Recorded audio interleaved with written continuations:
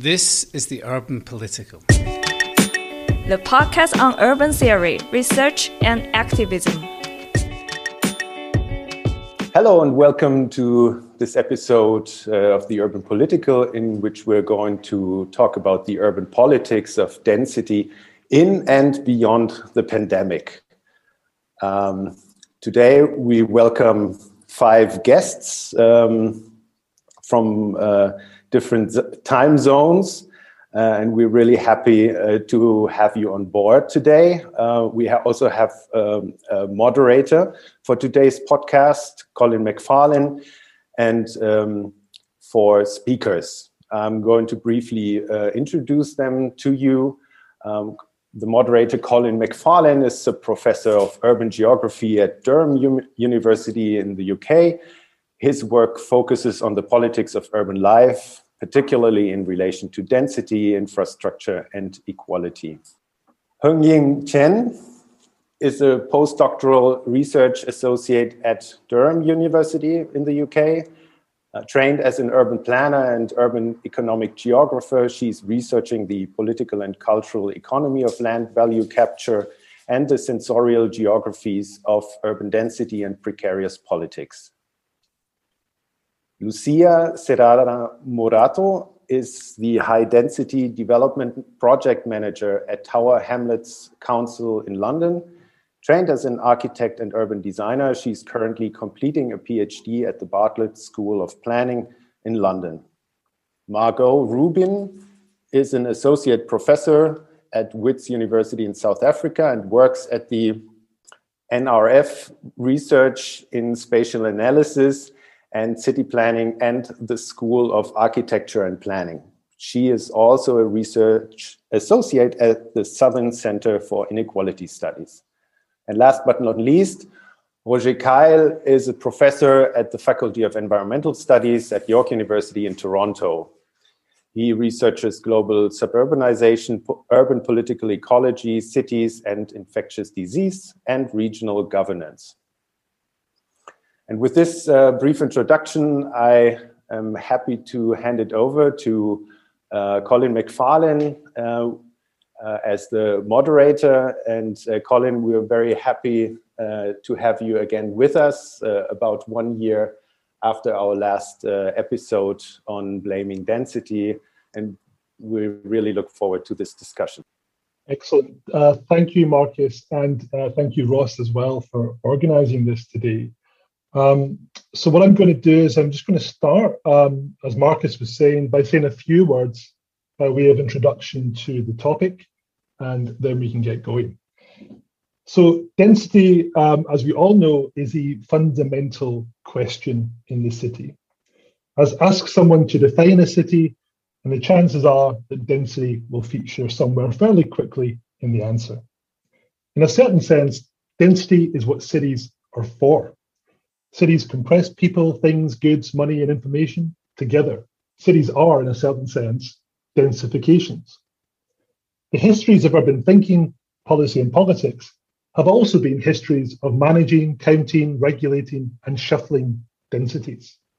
The history of density has also been a history of violence, of demolition and displacement, of projects that reorganize the urban fabric and destroy some densities and sometimes bring new ones into being.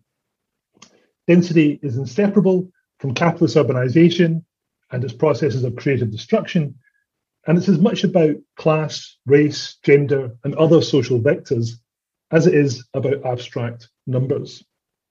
Even before the pandemic, there was a lot of debate about density globally. Density was positioned by all kinds of voices as a solution to all kinds of problems. Cities looking to respond to climate change, for example, often talked about building compact, low-carbon cities. Density was seen as a good thing for social cohesion or for economic innovation. We heard more and more about building compact cities, about the possibility of the 15-minute walkable city, which we hear a lot more about these days, and the need for greater densification, even as cities continue to sprawl and suburbanize and to spread out territorially across the world. And so now it's just over a year since the start of the COVID-19 pandemic. And all of that is up in the air, or at least it seems to be up in the air. We've seen a vast de-densification of the urban world caused by the virus, followed by all kinds of new architectures and regulations for managing density in order to reduce infection. New social anxieties have become attached to density. There are heated debates, for example, about the presence of different kinds of crowds in the city. And at the same time, there's an increasing longing, in some quarters at least, for lost densities, for the buzz and the bustle of people thrown together in the city. City authorities worry about the future of city centre economies. Transport managers struggle to plan for an uncertain future.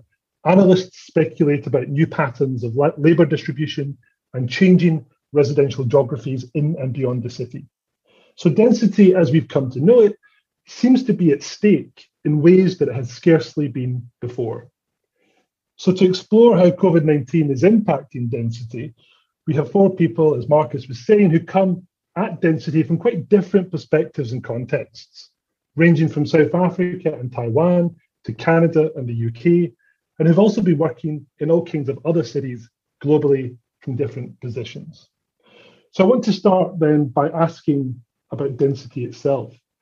How should we understand it? And why is it important both to how we understand cities and to how we understand this pandemic? And perhaps I could go to Margot Rubin in Johannesburg just to start us off, please, Margot. Sure, thanks, Colin. I think we need to think about density in a whole lot of different ways. I mean, we can think about the kind of classical densities in terms of the numbers of buildings per square kilometre. We can think of occupancy densities in terms of the numbers of people. But I think what we also have to think about is the relationship between the ideas of density and intensity. And this changes the view slightly, because we need to think about the numbers of people and the numbers of activities which go on in the same places at the same time, which kind of give a conviviality, which give a bustle, which give a sense of energy in a number of places, the kind of agglomeration that goes on. So we need to think about density in relation to that. We need to think about it in terms of density and transit and the number of cars, the number of taxis, the number of rickshaws, the number of movable vehicles that go around and around the city, around a place. All of these things combine to create different senses of how we understand density, and all of them are related to each other. So I don't think we can just think about density in the kind of classical way of just thinking about, it's the number of people in a room or the number of people in a household. I think we need to think about all of these different activities and how they coalesce to construct our different visions and our different understandings of density within our cities. I'll leave it there. Thank you, Margot. That's an excellent start. Could we move over to Lucia? And perhaps, Lucia, you come from obviously a policy context in London, but also with one foot in academic work with your PhD. What for you is density, and why do you think it matters for how we come to grips with the city and the pandemic? So from my perspective in London and from a planning policy perspective, so I think there has been an interesting shift. So until quite recently, density was in policy terms understood as a quantitative parameter. So it was linked to infrastructure accessibility, and the level of accessibility would determine the appropriate density level for a given site. And so a couple of years ago, and after some years of debate in different forums, there was a shift at a metropolitan level. So density changed from being a quantitative parameter to a qualitative parameter. So the maximum thresholds for density were removed, and there was a shift to optimization of density. In fact, maximization of density across sites, but also this sort of qualitative understanding of the importance of how do we design high density environments. So in that context, I joined Tower Hamlets. So for those of you who are not familiar with Tower Hamlets, it's an inner borough within London, and it's the densest borough in London and the UK. And in certain areas, for example, the south of Canary Wharf has some of the highest densities in Europe, and depending on how you measure it, in the world. But it's also home for different communities with really great levels of inequality. So the council at that point needed to sort of develop a piece of work to understand better what density means. So how can it be assessed, and how can we deliver good quality high density environments? So until that point, new residential schemes were assessed in terms of townscape impact or environmental impact in the surroundings of these developments. But there was very little knowledge about how different levels of density impacted the quality of life of residents, and also the challenges that it created for people working and managing these environments. And when we looked at empirical data and research, we found very little available information. So at that point, we undertook one of the largest and most comprehensive post-occupancy evaluations, so through surveys and interviews with residents, building managers. And in the light of this work, I think we have learned that density should be conceived, as Margot was saying, in a much more complex way. So it's not about only measuring density as dwellings per hectare in new developments, but it's also about how it relates with the quality. So how different forms of density sort of impact from energy consumption to waste production, quality of life for residents, not only from the point of sickness that in the pandemic has been highlighted, but also general well-being. And so we have to understand density in a multi-scalar way, and that needs to be incorporated into policy. Thank you, Lucia. I'm really struck by both yourself, Lucia, and Margot beginning by noting this shift away from density as a number to this qualitative understanding of density operating across actually a really kind of wide range of different urban spheres that you talked about, different urban domains that you talked about, both of you. Roger, I think, can I go to you, Roger, and ask you, I want to hear how you conceive density in relation to work you're doing, but I'm also curious as to what you think this more, Lucia used this phrase, more complex version of density linked to quality of life, what that might open up for how we understand the pandemic, that more expansive notion of density. But perhaps you could begin just by saying something about your own approach to density and how you see that as mattering for how we understand the pandemic and cities.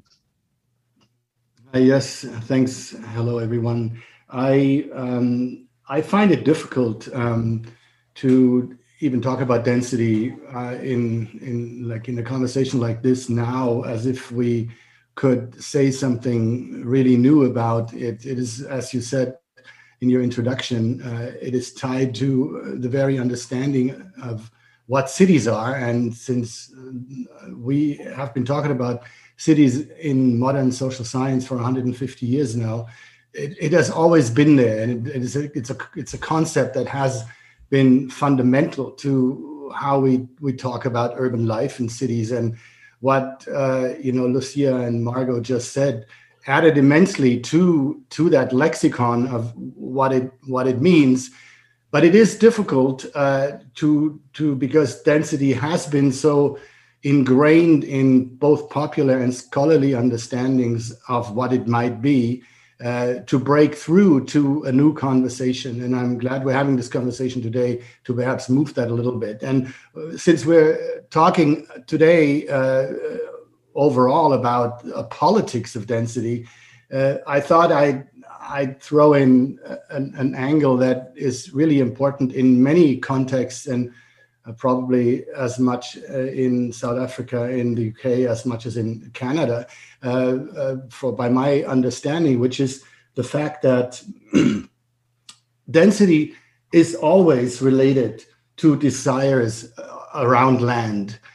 When you hear somebody speak about density in the media, or if somebody writes a book about cities and the word density comes in as a concept that wants to explain something, it's often used in a very emphatic way, like as if density itself said something about the city, that it's either good or it's bad. And we all know, which way that can go, that Manhattan is a good kind of density versus, some informal settlement somewhere else may not be a good kind of density. So these concepts are always linked to how land is used. So when today this emphatic use is predominant, it is often linked to ecological ideas about how to live a better life on this planet, which is which is threatened by climate change, or it is linked to getting us closer together to make us more diverse and functioning urban communities. But at the bottom of these sort of emphatic understandings of density as almost solutions in themselves are desires about who profits from the land that is being used to make the users of that land dense. And that is really something that when we talk about the politics of density that we need to look at more intensely, because these interests that are linked to densifying the city or de-densifying the city, those interests are often not the same that those people have that want to build a better world. And that is where I want to leave it first, and we can come back to some aspects of that later.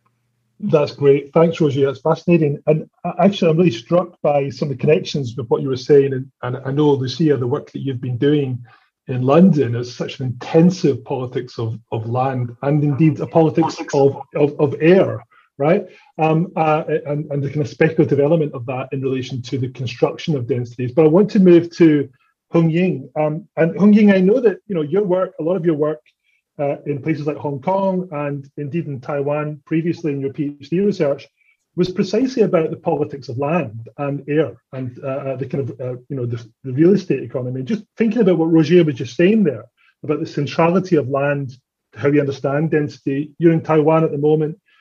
Does that resonate with your own approach to density, or would you want to highlight other issues when you think about density and its relation to the pandemic in cities?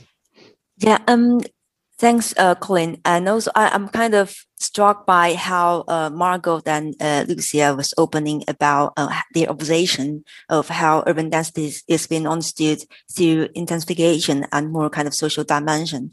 In Taiwan, come back to your question, I think there is some kind of weird phenomenon that has been observed, that people thought that pandemic would deeply hit the economy, but we did, and especially in Taiwan now, there are also rising kind of geopolitical tension between Taiwan and China, the cross-strait relationship. But then we didn't find any sign of seeing the housing affordability being improved. That being said, that is the housing price was kind of staggering high and also keep increasing. And this is until now still a puzzle. And since I haven't really studied into this question, so I'll just leave it here and then changing to the other dimension that we observed in our research project on urban density in Taipei so far. And because in the density project, we can pay special attention to how the public understand, perceive, and cope with the urban density during the pandemic. So I have observed that people's perception of urban density are widely, there are some commonalities about how people didn't really feel so much about urban density being changed, but they are variously shaped upon their own life experience, which is often a mixed product of class, gender, and cultural experiences. So insofar I've observed there are two major operational logics and perhaps levers behind the convenience of high density cities. So one is more kind of about class, and the other is more about the density of collaboration. So that's the kind of social dimension, social quality of urban density.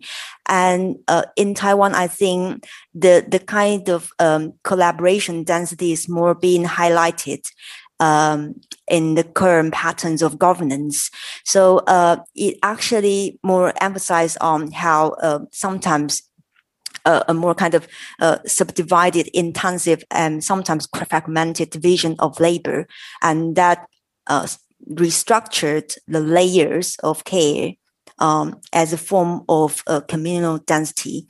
So the importance of, for example, understanding the mass perception of density and its impact on the pandemic, I think it is helping to prevent those policy designs that could actually exacerbate the situation. One example I want to raise, actually, I also prepare a picture that I'm not really sure whether the audience can, the listeners can see. One picture that I provided is that there's a community venue in Taipei, which set up a walk-through UVC thermometer and disinfection gates to sustain the daily activities for the local elderly. And this is one of the most vulnerable communities in southern Taipei, with the majority population. They are socioeconomic low-income groups, immigrants, and elderly. And it was a community which hit hard by the 2003 SARS, as it was really just next to the hospital, which was imposed partial lockdown. And they learned from the past lessons. And the community leader, they decide that this community venue will continue to provide their elderly care service every day, even during the peak of the pandemic in Taiwan since last March. And this decision was actually contradict to the government instruction, but then they thought the borough warden was thinking that instead of letting people just go in their own way and not knowing their trajectories, it is better to keep the service running and keep everyone to see each other, so then he would not lose the control to what kind of risks that people are exposing themselves to. So I think this example is slightly extraordinary, but because it really depends on the resources available for the local communities and the patterns of local transmission.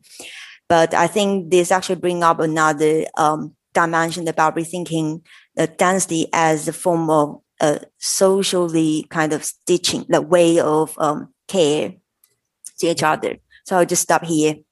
Yeah, great. That's excellent. Thank you, Hong Ying. It's fascinating, a whole range of issues there about how the pandemic is impacting multiple spheres. And the picture that you mentioned will be put up on Instagram along with some other images that go with the podcast. So there'll be pictures there for people to see if you're curious to see what Hong Ying was referring to there. I know that Margot wanted to come in specifically, going back to Roger's point about politics and land use in the context of the pandemic. So Margot, perhaps you could come in there and pick up that point, and maybe if there's a connection there to Hong Ying as well, you could raise that as well. Sure, will do. Thanks so much. I mean, I think that the point that Roger was raising around density and land use is absolutely key. But I think that and for us, what's happened, and it's been really interesting, in the politics of it. You know, in South Africa, what's been happening is that there's been a very strong anti-informal settlement sentiment that's been going on for a number of years, despite policy quite to the contrary. And what's happened during the pandemic has been this real emphasis on de-densifying informal settlements, because they've been seen very clearly as being the kind of bad density that everyone refers to, overcrowded, poor services, etc., etc. But that's really been cover. I mean, the politics behind that has been a more normative perspective around how land should be used and what it should be used for. And there's a very clear sense that land should not be used for informal settlements, that it deprives people of ownership, that it's not within the kind of capitalist regime of land ownership and land transfer. But it's been this really interesting kind of relationship between the Department of Human Settlements using the pandemic as a kind of cover to de-densify. But really what is lying underneath it is a politics of how land should be used and an understanding of how land should be valued. And that's got nothing to do with use value and everything to do with the old kind of traditional notions of exchange value. So, yeah. And I think that, there's a long history of that kind of opportunism in moments of crisis that political power has used in the past that we could probably all refer to, and certainly other cases during the pandemic. So that point is very well made, Margot. I was going to move on, but I can see that Lucia also wants to come in on a specific point. So Lucia, perhaps you can just follow up on this quickly, then we'll move on to our next part of the discussion.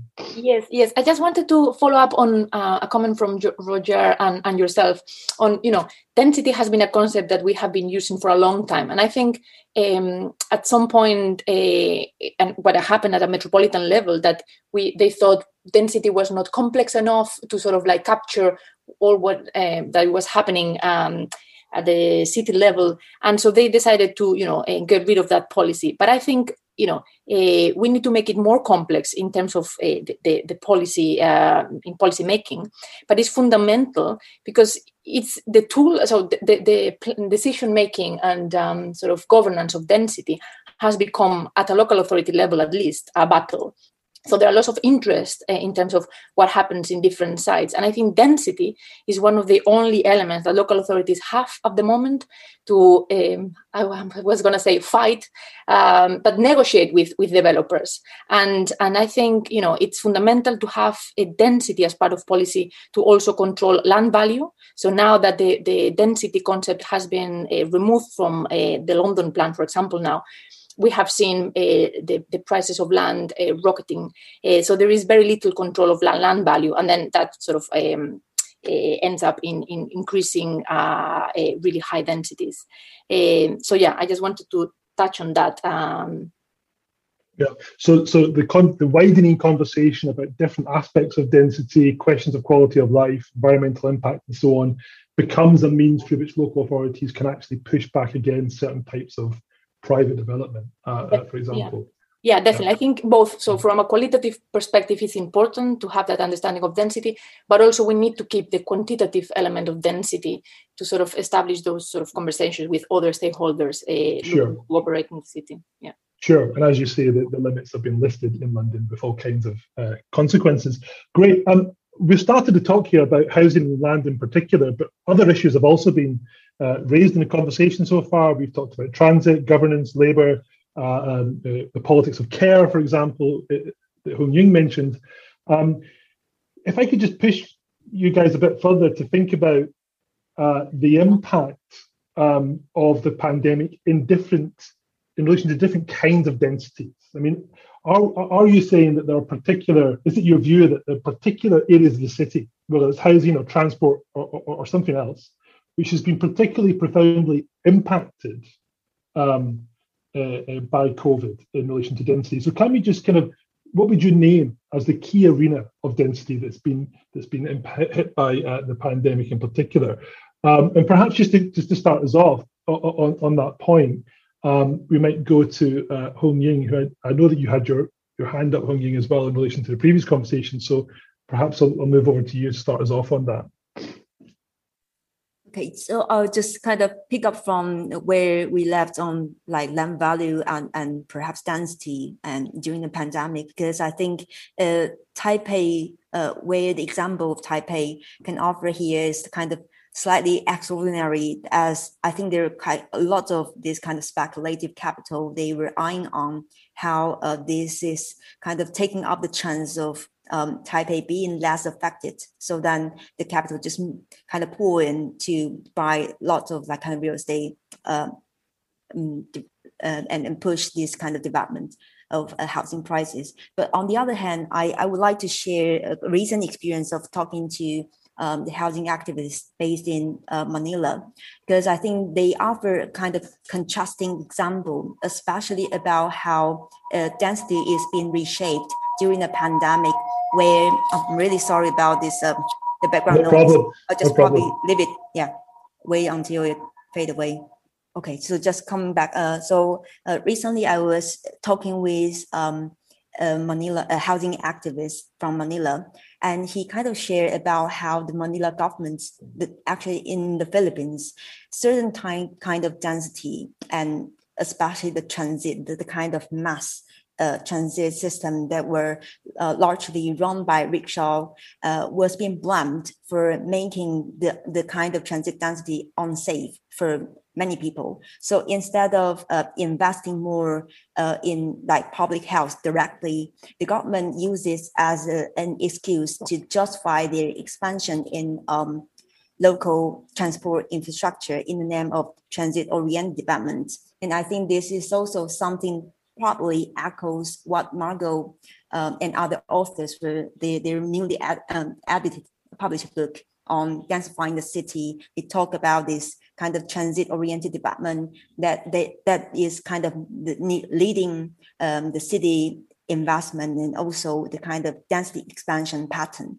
And in the Philippines, they don't really understand is that they're more kind of frontline and critical workers. Their health and their vaccination need to be implemented first. But instead of putting investment into the public health sector directly, the government actually choose to put more money into the transit infrastructure. This is kind of there's some underlying logic about how it actually the pandemic is been utilized as an excuse to draw more real estate investment rather than securing the public health. So I'll just stop here. That's fascinating. Thanks, Hung Ying. And Roger, I wonder if we could come to you on this point. We're hearing a couple of cases here, aren't we, about the sort of political opportunism of governments furthering pre-existing agendas, but using the pandemic as a sort of dressing for that. I don't know if that's something you'd like to specifically comment on, but also just to ask your thoughts on this larger question of sort of the particular kinds of densities that have been especially impacted by COVID. Yeah, thanks. I just to go back to that last round of conversations on your first question, there is a very good example of exactly sort of these pre-existing agendas that have now come to the fore behind the fog of the pandemic.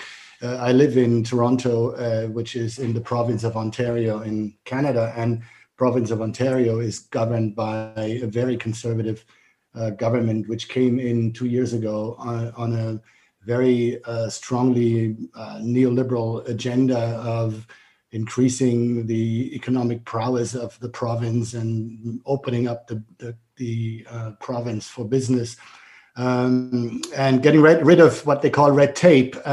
And now they have come through on many of those behind the fog of the pandemic, many of those agenda items. And one of them is really typical for the discussion we've had about the politics of density and land use, which is they have used a tool that is called a ministerial zoning order, which is pretty much what it says it is. It is and basically a directive given by the minister, by the government itself, of how land should be used. And they have intervened in a variety of places in the province now to increase land value and land value capture in areas where there should be environmental assessments, where there should be more discussion about how the land should be used.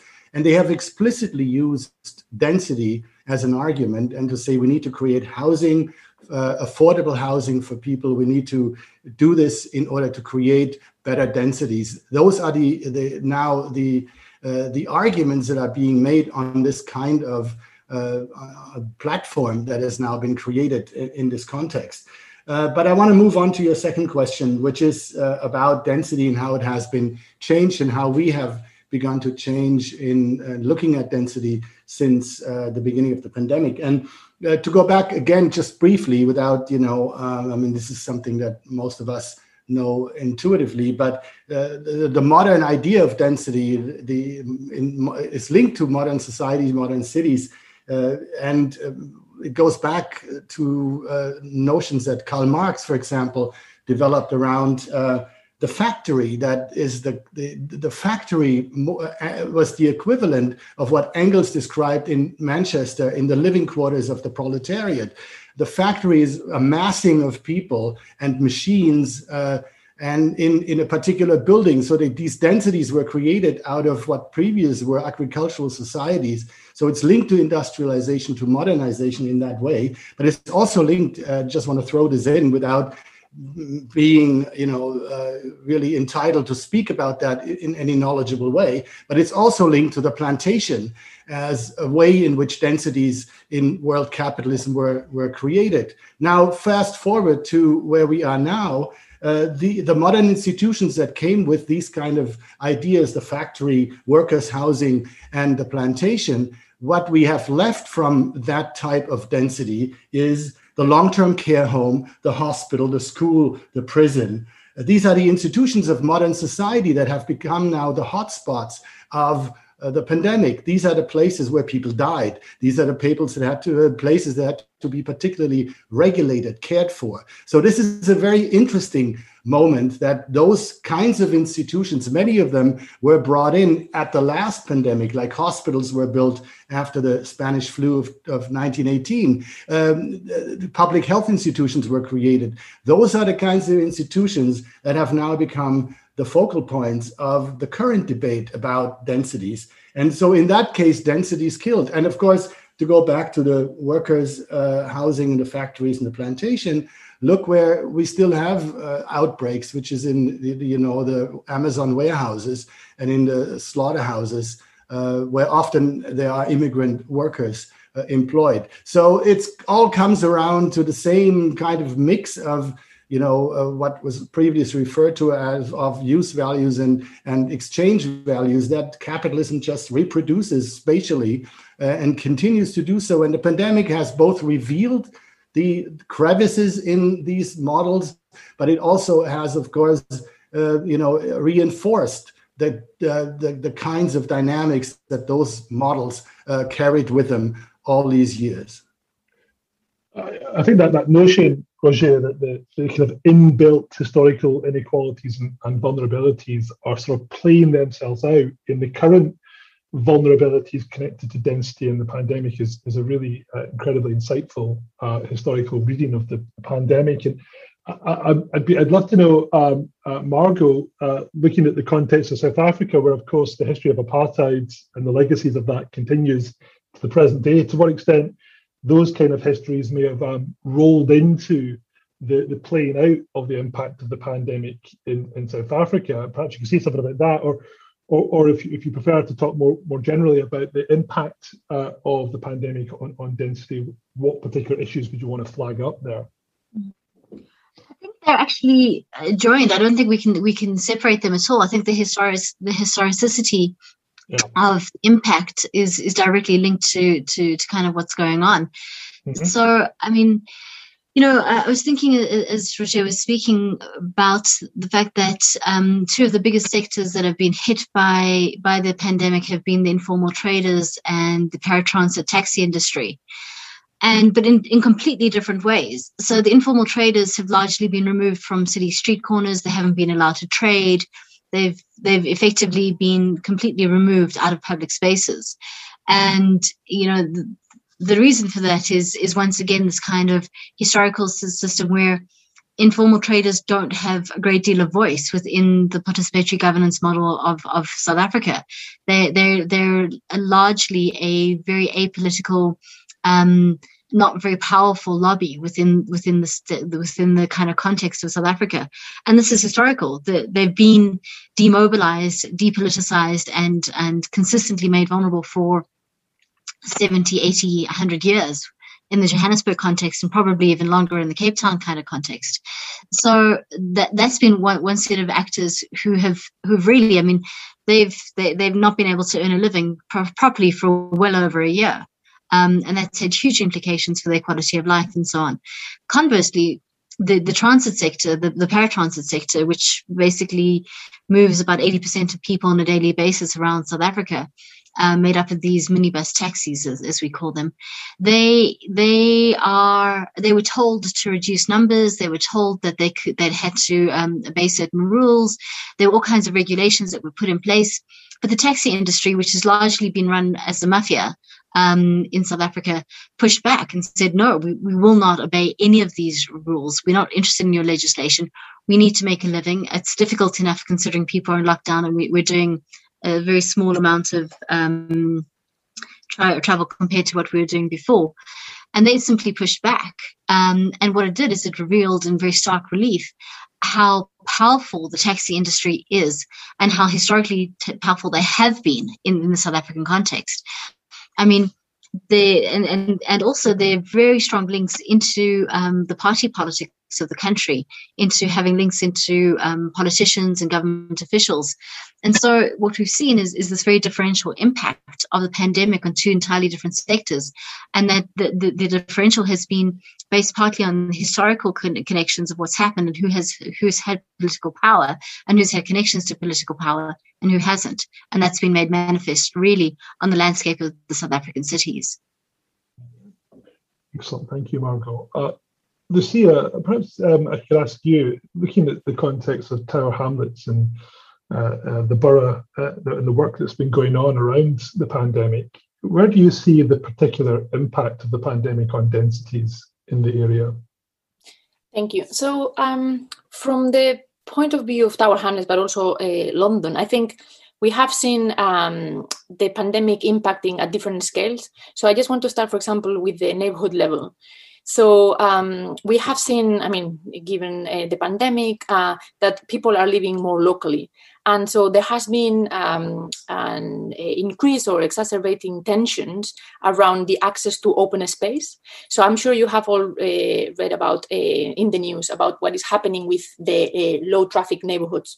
So I think as Roger was mentioning about how the pandemic has been utilized by neoliberal agendas to push certain interests, also I think on the progressive side, the local authorities are using the pandemic to push, for example, for the privatization of pedestrians and cyclists as opposed to cars. And this has happened in London, but also in Barcelona.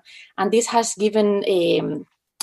created lots of tensions, and it's a very political debate that I think brings back the right to the city. So who is meant to be using public space? For example, it has highlighted also the lack of play space for children and opportunities for children to move independently in the city. So that's one scale where I think the pandemic has impacted quite strongly, but also at the home level. So in the work that we have done, we have seen how certain functions that, as also Roger was mentioning, following the Industrial Revolution, were externalized, such as work or care, has been now pushed back to the home.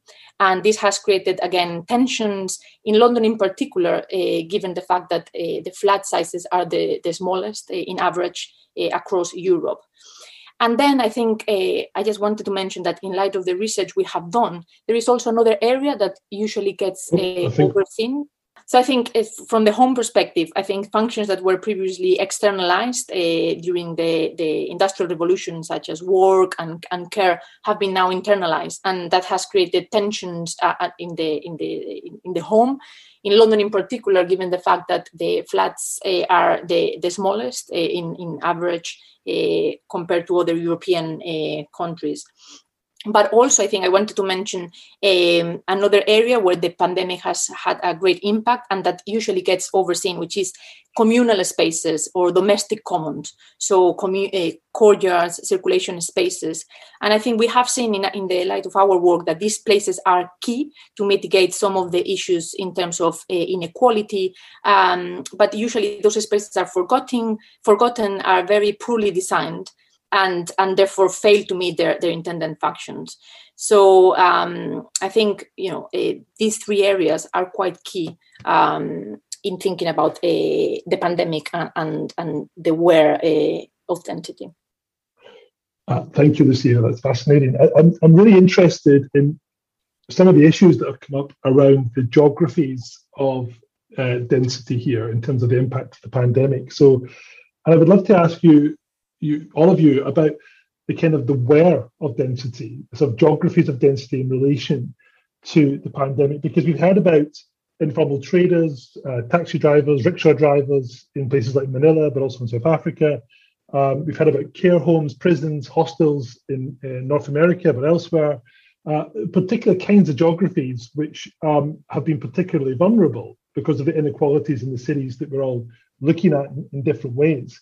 So I suppose my question is, how do we understand the geographies of density in the context of this pandemic moment, given that a lot of the public debate is really about, for example, new patterns of working from home, people buying houses in the suburbs or outside of the city. The geographies of the kind of public conversation tends to be about this kind of center-periphery relationship in the city. But what we're talking about here, what you guys are saying, is much more kind of a nuanced notion of different groups and spaces being particularly impacted. So I don't know, perhaps Roger, you could begin here with some reflections on this question of the where of density in the pandemic moment.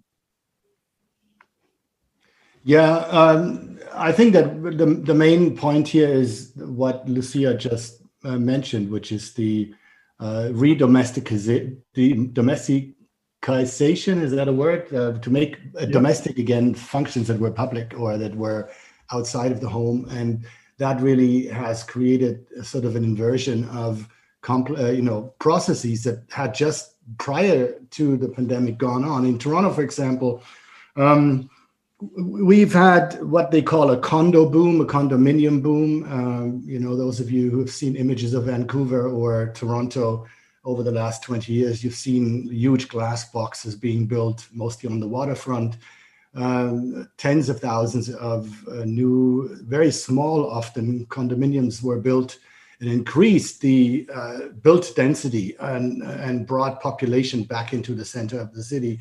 Those condominiums are very small. They're like boxes in the sky, and they have become now a matter of like a contentious space in many ways, because they were built in an urban environment that provided restaurants and fun places and spaces, entertainment places outside of the condominium in walking distance. So mostly young people, this was linked to the millennials coming back to the city. Young people could live in these condos in fairly small places in the center of the city, because life went on somewhere else. It didn't necessarily go on in the living space in the condominium, but that has now changed. So there is a push from that kind of built density to other kinds of densities, as the people who inhabit these places now have been looking for more space where they can combine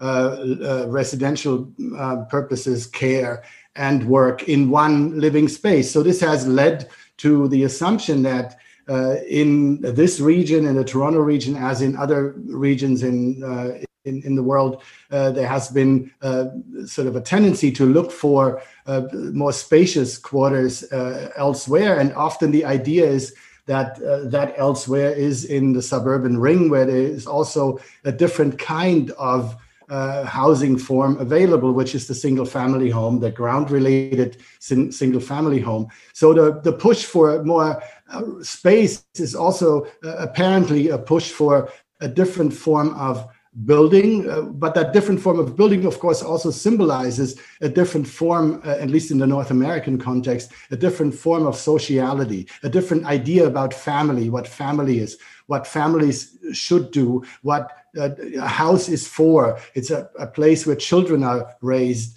There's all these fairly conservative ideas about what life is like and what urban life is like have pushed back into the picture. But it isn't as simple as that. This is just one way in which the geography of density has moved, because the people who are now moving out of the city, if they are moving out of the city, and if that is by their choice, they often look for a different kind of a suburban experience as they move. They want to have things that they are used to when they live in the city. They don't want to go back to sort of the classical 1960s idea of what a suburb is. They want fun in the suburbs. They want cycling infrastructure in the suburbs. They want perhaps to have a cafe at a street corner. So we will have to see how that goes. So this is one way in which the geography has changed. And you can see that in the development, again, coming back to my very first point, in the development of real estate prices. This is costly, and it has driven up real estate prices in those more peripheral areas. We are now talking in Toronto, the real estate industry is talking about a suburban housing bubble, real estate bubble, that the housing prices are completely inflated because of that. I just want to say, this is just the one side, and it's linked to this idea that housing is a question of choice, and people make the choice to move somewhere else away from the pandemic. But there is another one, of course, which is that the majority of people can't move anywhere. They are, trapped by, having children in a particular school or having a job in a particular location. And they don't have the means to buy a house in the suburbs. So hundreds of thousands of people will remain in those kinds of dense inner city environments. And those dense inner city, when I say inner city, they can also be inner suburban. In those environments, they are linked to particular other densities that have nothing to do with residential. They are linked to a trip on the bus with many other people who go to the same kinds of minimum wage jobs in the service industry in other parts of the city. So when we talk about choice and the change of geography, the change of desires to move out of the city, let's not forget that there is another type of densities that are more landlocked in a way. They are more locked into the location where they are. And the pandemic has exacerbated the grievances in those communities without giving those people a reasonable way to change their lives. Thank you, Roger. And I'm struck by some of the similarities with some of the work that Lucia is doing in London in relation to local authority, and perhaps we can come back to that, Lucia. But just before we do come to you, Hung Ying, I mean, I'm very interested, Hung Ying, in how this is playing out in Taipei, which of course is a city which has been kind of heralded globally as being relatively successful in the management of COVID. To what extent is the pandemic shifting the geographies of density in the city when it's had actually a relatively a less severe hit on urban life than it has in other places such as Canada and the UK? Yeah, so while the kind of successful stories are very much circulated in the international media, I would probably like to bring up another more kind of reflexive aspect about rethinking urban density and about the wheres in plural form of density. So perhaps the most direct impacts of the changing density matter in policy planning in Taiwan and also in a lot of countries is the idea of citizenship and global mobility, and especially the government in imaginary about what would be the risk about global traveling. And it highlights the remapping of citizenship priorities in terms of prioritizing their own nationals, the nationality and the country's epidemiological situation. So in Taiwan, for example, Taiwan society has long relied on migrant workers from Southeast Asia as the major workforce for the elderly care. And recently, there are several kind of policy change about this because of the kind of relative relational pandemic situation across Southeast Asia. So, for example, with increase in the number of infected migrant workers, incoming migrant workers into Taiwan, for example, Indonesia, the Taiwanese government suspended the introduction of Indonesian migrant workers at the end of last year. What does it mean is that while there is a really serious shortage of these critical workers at the care industry in Taiwan, the government encouraged the Human Resource Agency to seek for more kind of healthy potential labor force from other countries. They were less affected by the pandemic. So here it shows the hidden logic of this, that there's a kind of intra-country labor mobility that is built upon the idea of importing healthy labor, healthy body, rather than consuming the local public health resource. And what behind this example is that it actually suggests the cutoff of certain existing manners and relationships of migrant domestic workers and their agencies and the families they've been working with. And one striking issue about, I think this is an example about showing how the restructuring across the urban economic, labor, social, and developmental geographies for years to come, because this is something that we see how the uneven geography emerge, that it poses a question about how and why with people who are infected and may have more vulnerable family members to take care of, they need to take the risk to travel abroad to serve other families. They were way less affected by the pandemic. Thank you, Hung Ying. And that raises a really vital set of issues we haven't discussed so far around migration. So thanks for adding that to the discussion. Margot, do you want to come in here? Yes, thanks very much. You know, it occurs to me that the situation here is quite different. And because trying to understand the geography of the pandemic and its epidemiology, I can never say that word, is is based on data. And here, what we have is a situation where data is not in short supply, but is centrally controlled by a number of government institutions.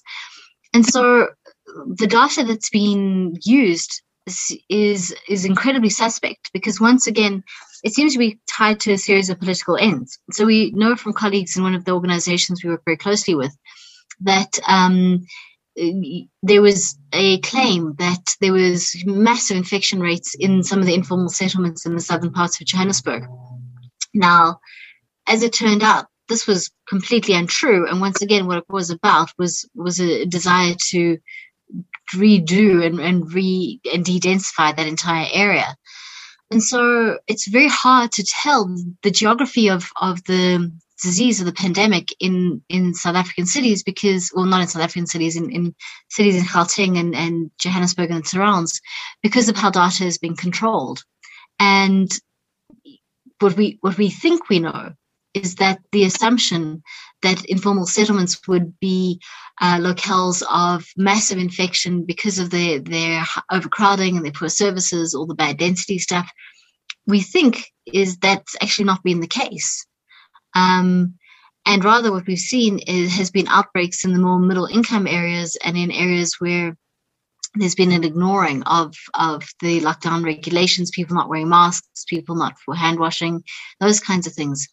So for us, the geography of it is very, very difficult to work out and is deeply linked into these political processes, which make claims about where the infections have happened and how they've happened very suspect. And that kind of brings us full circle to what Roger was saying earlier about the politics of these situations. Absolutely, and so many cases that I'm sure we're all familiar with now internationally of certain types of typically lower income neighbourhoods being blamed for infection in given cities without actually the data to support it, and lots of data showing that the links between density and the spread of COVID are actually really tenuous, and that density plays a relatively small role, if at all, in the spread of the virus, and certainly in lower income communities. Research in India, for example, and elsewhere. So there's all sorts of debates going on internationally about that, and I think that's a vital point, Margot. Thanks for raising it. Lucia, can we move to you now on this question? Yes, so I guess, there are some things. So basically, starting with what you were mentioning about blaming density for levels of infection. So I think what the pandemic has shown is how the difference between density on the paper, so what we call high density developments, and overcrowding. So basically areas of Tower Hamlets and London where, we could consider those areas as a medium density or even low density are actually a place where homes are overcrowded, and therefore the level of infections are much higher. And those new high density developments where we have a high percentage of private homes, we don't see those levels of infection. So that shows that probably there is no overcrowding, and so I think that's an important point of the aware of density. But I think also that the pandemic has brought new debates in London, at least. So in the draft London plan, there was an intention at the beginning to try and level off the densification. So they were sort of proposing to have more density located in suburban or more suburban local authorities as opposed to inner local London boroughs. This in the final draft was removed. So again, the levels of intensification and densification has focused on inner local authorities. So I think the pandemic might bring that back to the table. So they need to spread out and densities across, central and more suburban areas. And I think, I think I'll leave it there. Well, I just wanted to mention, that I'm focusing on the residential aspect, but also, for example, for Tower Hamlets, in terms of business and financial centers, Canary Wharf has been greatly impacted, but I think it's still quite soon to know what is the impact and whether there will be some level of recovery or reconversion into other uses. Thank you, Lucia. So we're getting towards the end of our conversation, and I want to leave some time for people to offer some final reflections as we wrap up. But before we do get to that conversation, stepping back from the range of issues we've discussed here, we've covered an enormous amount of ground in terms of the issues and the places that have come up. What would be your reflections on the politics of all of this for the city, the politics of this encounter between COVID and density for the city? I was struck in the conversation, for example, when Lucia mentioned the rights to the city and building a kind of urban commons. Hong Ying, you talked about politics of migration. Roger talked about the need to pay attention to the historical geographies and politics at play in the contemporary unfolding of the pandemic. And Margot, you've talked about the politics of data, the politics of pre-existing political agendas, right? So we've already started to grapple with this, but perhaps I could come back to each of you now and just ask you to reflect on what you think as the kind of politics of these developments that we've been discussing over the last period. Perhaps, Hong Ying, I could ask you to get us started on this. Okay, yeah, I'll probably try to reflect on 2 points. They're quite kind of immature, but just kind of something that I come up with. One is about more how this pandemic actually changing the way that we think of density to, for example, how we live in the relational world. And one of the approach that we are focused in the project is that we also look at the kind of devices, the relational interfaces, not only about the physical spaces that people need to share or like, for example, overcrowded home, but also about what sort of interfaces are being imagined and functioned. So one thing I'm looking at, even staying in a relatively bubbled situation in Taiwan, what I'm studying is how the bubble of routine density is being sustained against all kinds of challenges, and how what sort of measure why would people follow. And so one thing, for example, about the surgical mask is that it seems for many, it seems like surgical masks master their popularity as a sign of pandemic preparedness. But looking into the logic of using the surgical mask, I think there's a collective lesson for people here, is that people quickly adopt it, not because it's a personal protection equipment. Is that, on the contrary, is not about protecting yourself. Masks are done not really to protect the wearer from getting infected, but to knowing how one's own behavior, from speaking to spiting to coughing, could actually affect others' health, and especially unknown others. So this is something that we are kind of reshuffling our understanding about how one could relate to each other.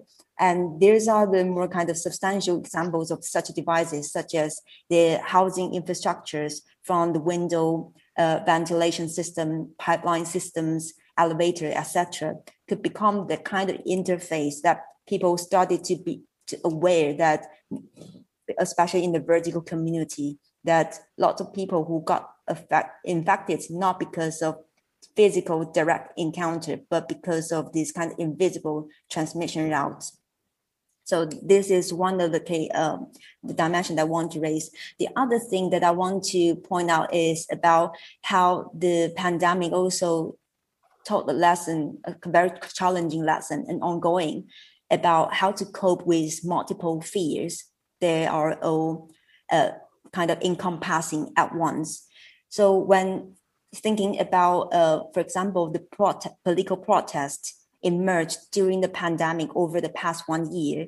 For example, what we see in the mass protests spark in Hong Kong and Burma over past months is 2 years. The kind of political intensity that brought by the rise of authoritarian and military regimes has pushed people to make very difficult decisions to choose between political risk and public health risk. And I think and also in many places, they are also suffering from the fear of staying in hunger and other situations. So they are definitely just come back to the initial point that I raised about there are two different type of levers that we utilize the density. One is perhaps about the class, the other is about coordination.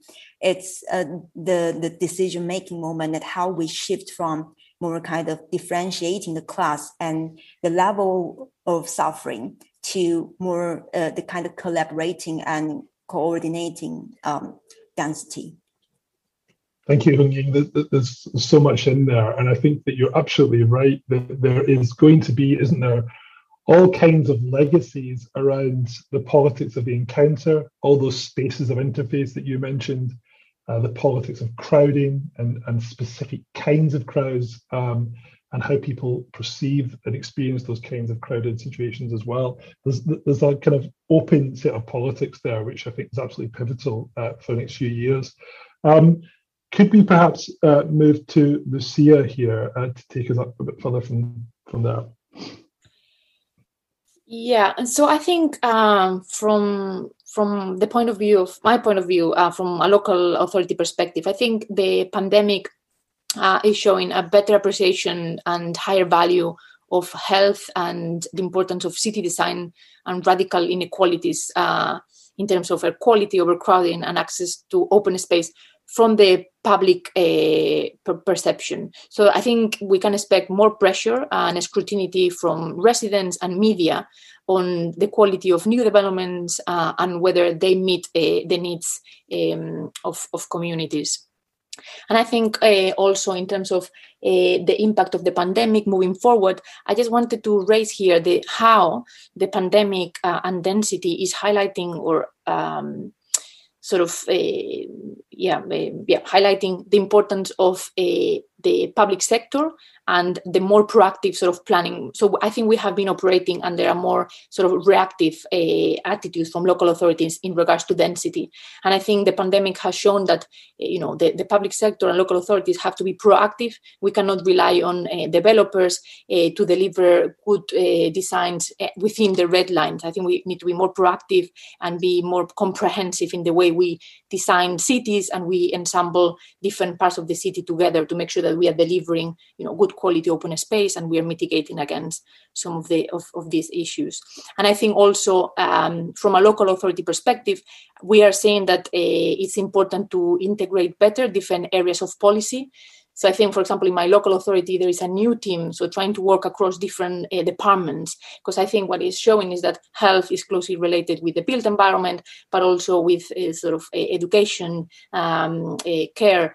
So I think that's also a push moving forward.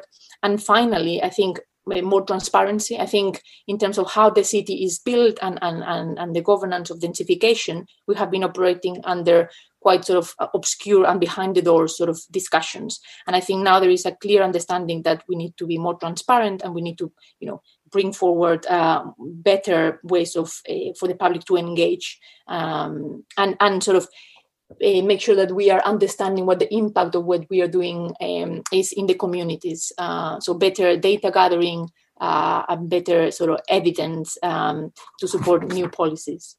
So I think that's all I want to say. Thank you, Lucia. Yeah, it's kind of very fascinating to think about the kind of impacts there that the pandemic might have in terms of local authorities rethinking their own relationship, their own work on density, rethinking their relationship to urban health and so on. There's some really fascinating issues that I'd love to pick up more. Could we move to Margot? Sure. It's been interesting to watch what's unfolded. When the pandemic first began, our president, Cyril Ramaphosa, stood up and he gave these incredibly inspiring, reassuring addresses to the nation. They became known as family meetings, kind of colloquially. And at these family meetings, for at least the initial stages of lockdown, there was the sense that our government was handling the situation incredibly well, that the members of the primary party, the African National Congress, were all aligned, and that for at least the first 3-4 months, there was really this very strong sense that South Africa and South African politicians and politics were really pulling together, and most people were very impressed.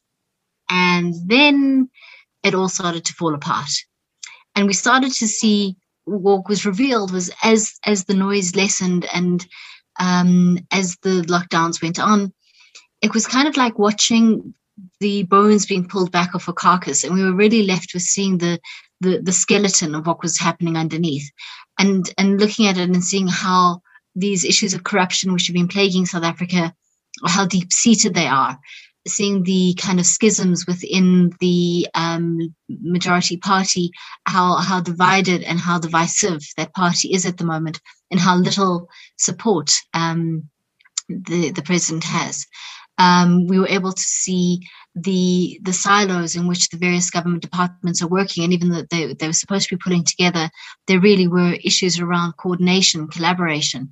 And so, you know, over the period of the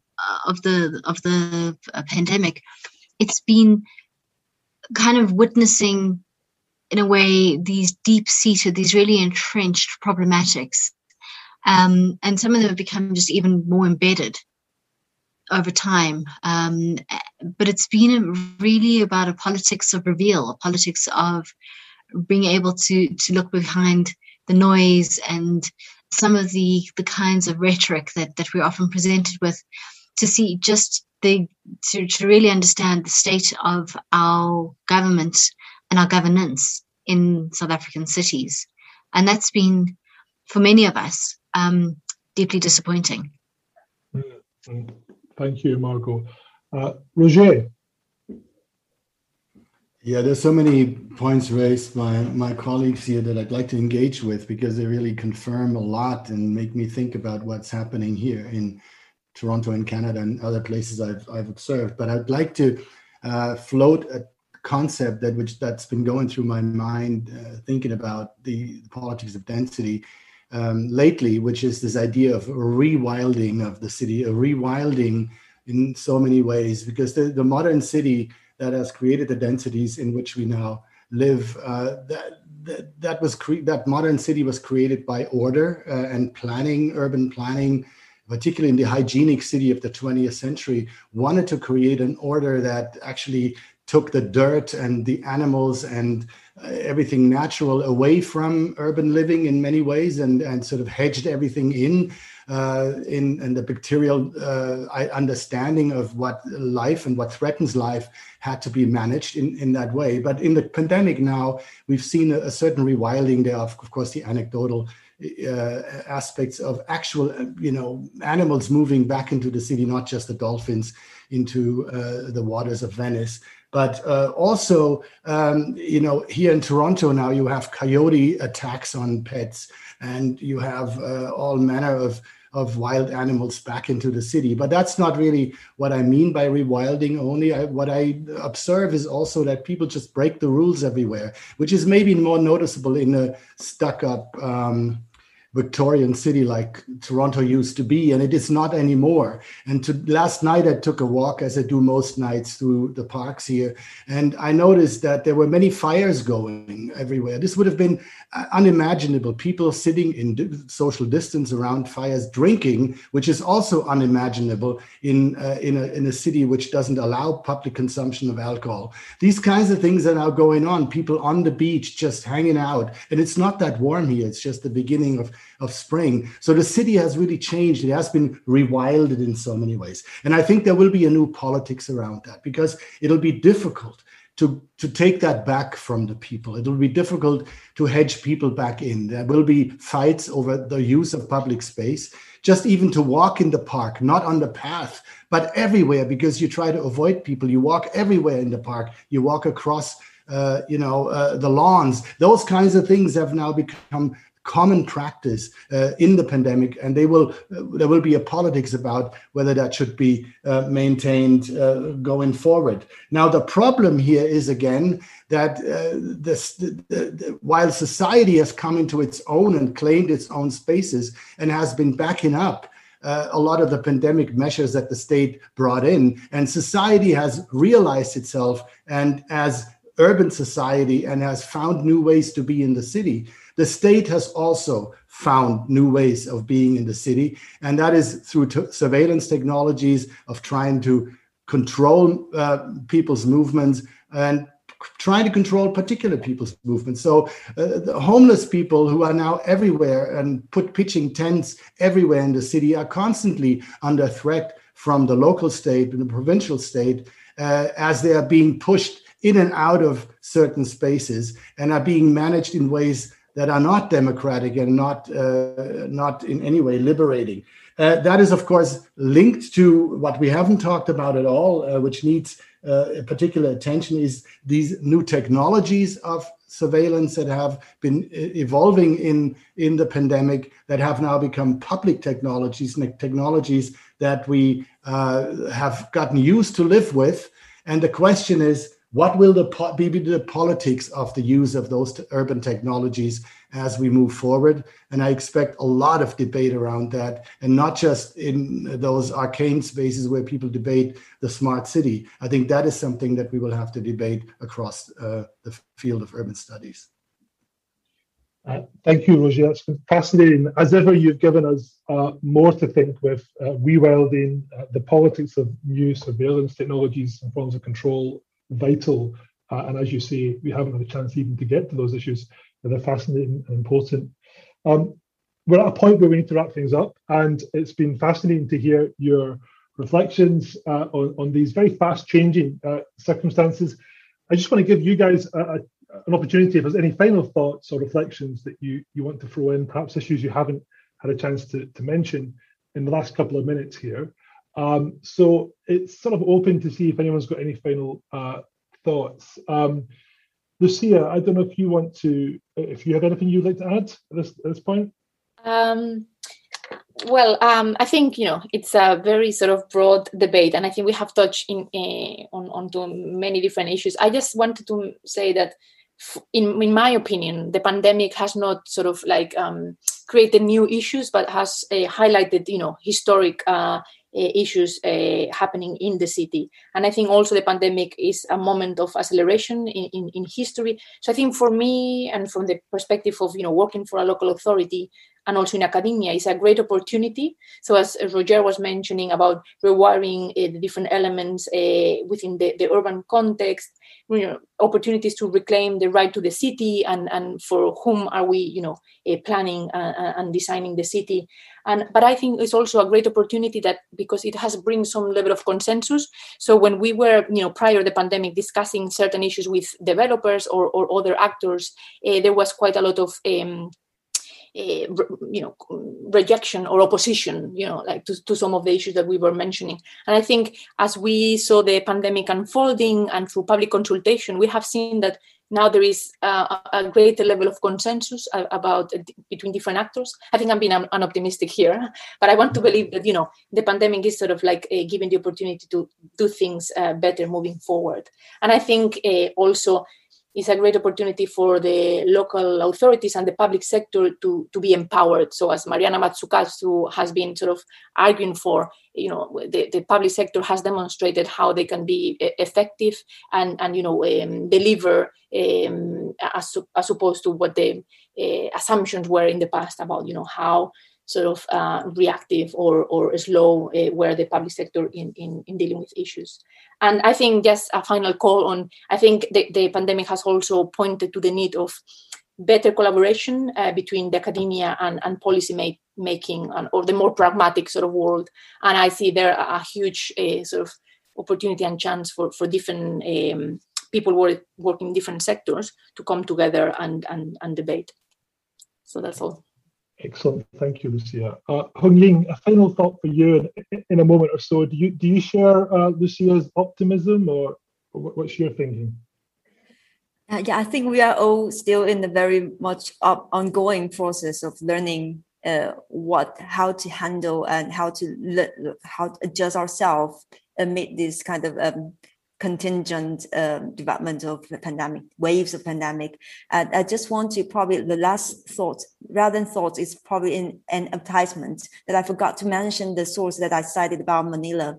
And I would like to probably take up the opportunity to advertise specifically an upcoming series of Global South conversation in Radical Housing Journal, which is where my Manila source come from. And it should come out in the end of May this year. And because there is a series of ongoing conversations specifically about housing activists from different parts of the global South, sharing their reflections on how the pandemic reshaped local housing markets and forms of resistance. And again, thank you so much for this great opportunity. Thank you, Hung-Ying, for your great reflections and thoughts on the issues. And I'll leave it with yourself, Roger, for a final, just to finish us off. Well, thank you very much. I don't want to say anything that looks like a final word on anything, but I am very, very concerned for us as progressive urbanists, very concerned in terms of the defense of transit. I think there will be a ruthless attack of the usual forces of the automobile industry that is now shifting to electric cars, but also others who are now emboldened to defund existing transit or future transit projects. And I think that particularly in the larger cities where we live, but also in the smaller towns where more people move now, that is absolutely critical that we maintain a functioning networked system of rail-based, but also bus-based transit to move people around who have no access to private automobiles. That is various age groups, people of various disabilities, but also people, of course, who are socially disadvantaged. It is really important that we maintain a conversation about affordable, networked, satisfactory transit connectivity in our cities, as the numbers have dropped to 10 or 20% through the pandemic. And so the densities may fall in cities, but we need transit anyway to not leave people behind in islands of deserts of transit injustice. And I think that must be on everybody's progressive agenda as we're moving forward. And thanks so much for this wonderful conversation. Absolutely, I totally agree. And it's a debate here in Newcastle about public transport, and I know it's a global debate as well that we all need to be paying more attention to in the years to come. Okay, that's fascinating. Thanks, Roger. Thanks to all of you, to Margot, to Hung-Ying, to Lucia, and to yourself, Roger, for a really fascinating talk. We've covered an enormous amount of ground and given, I think, hopefully listeners a lot to think about in relation to density and its futures in the city. So thanks very much, everybody. Thanks to you for listening. For more information, visit our website urbanpolitical.podigy.io. Please subscribe and follow us on Twitter.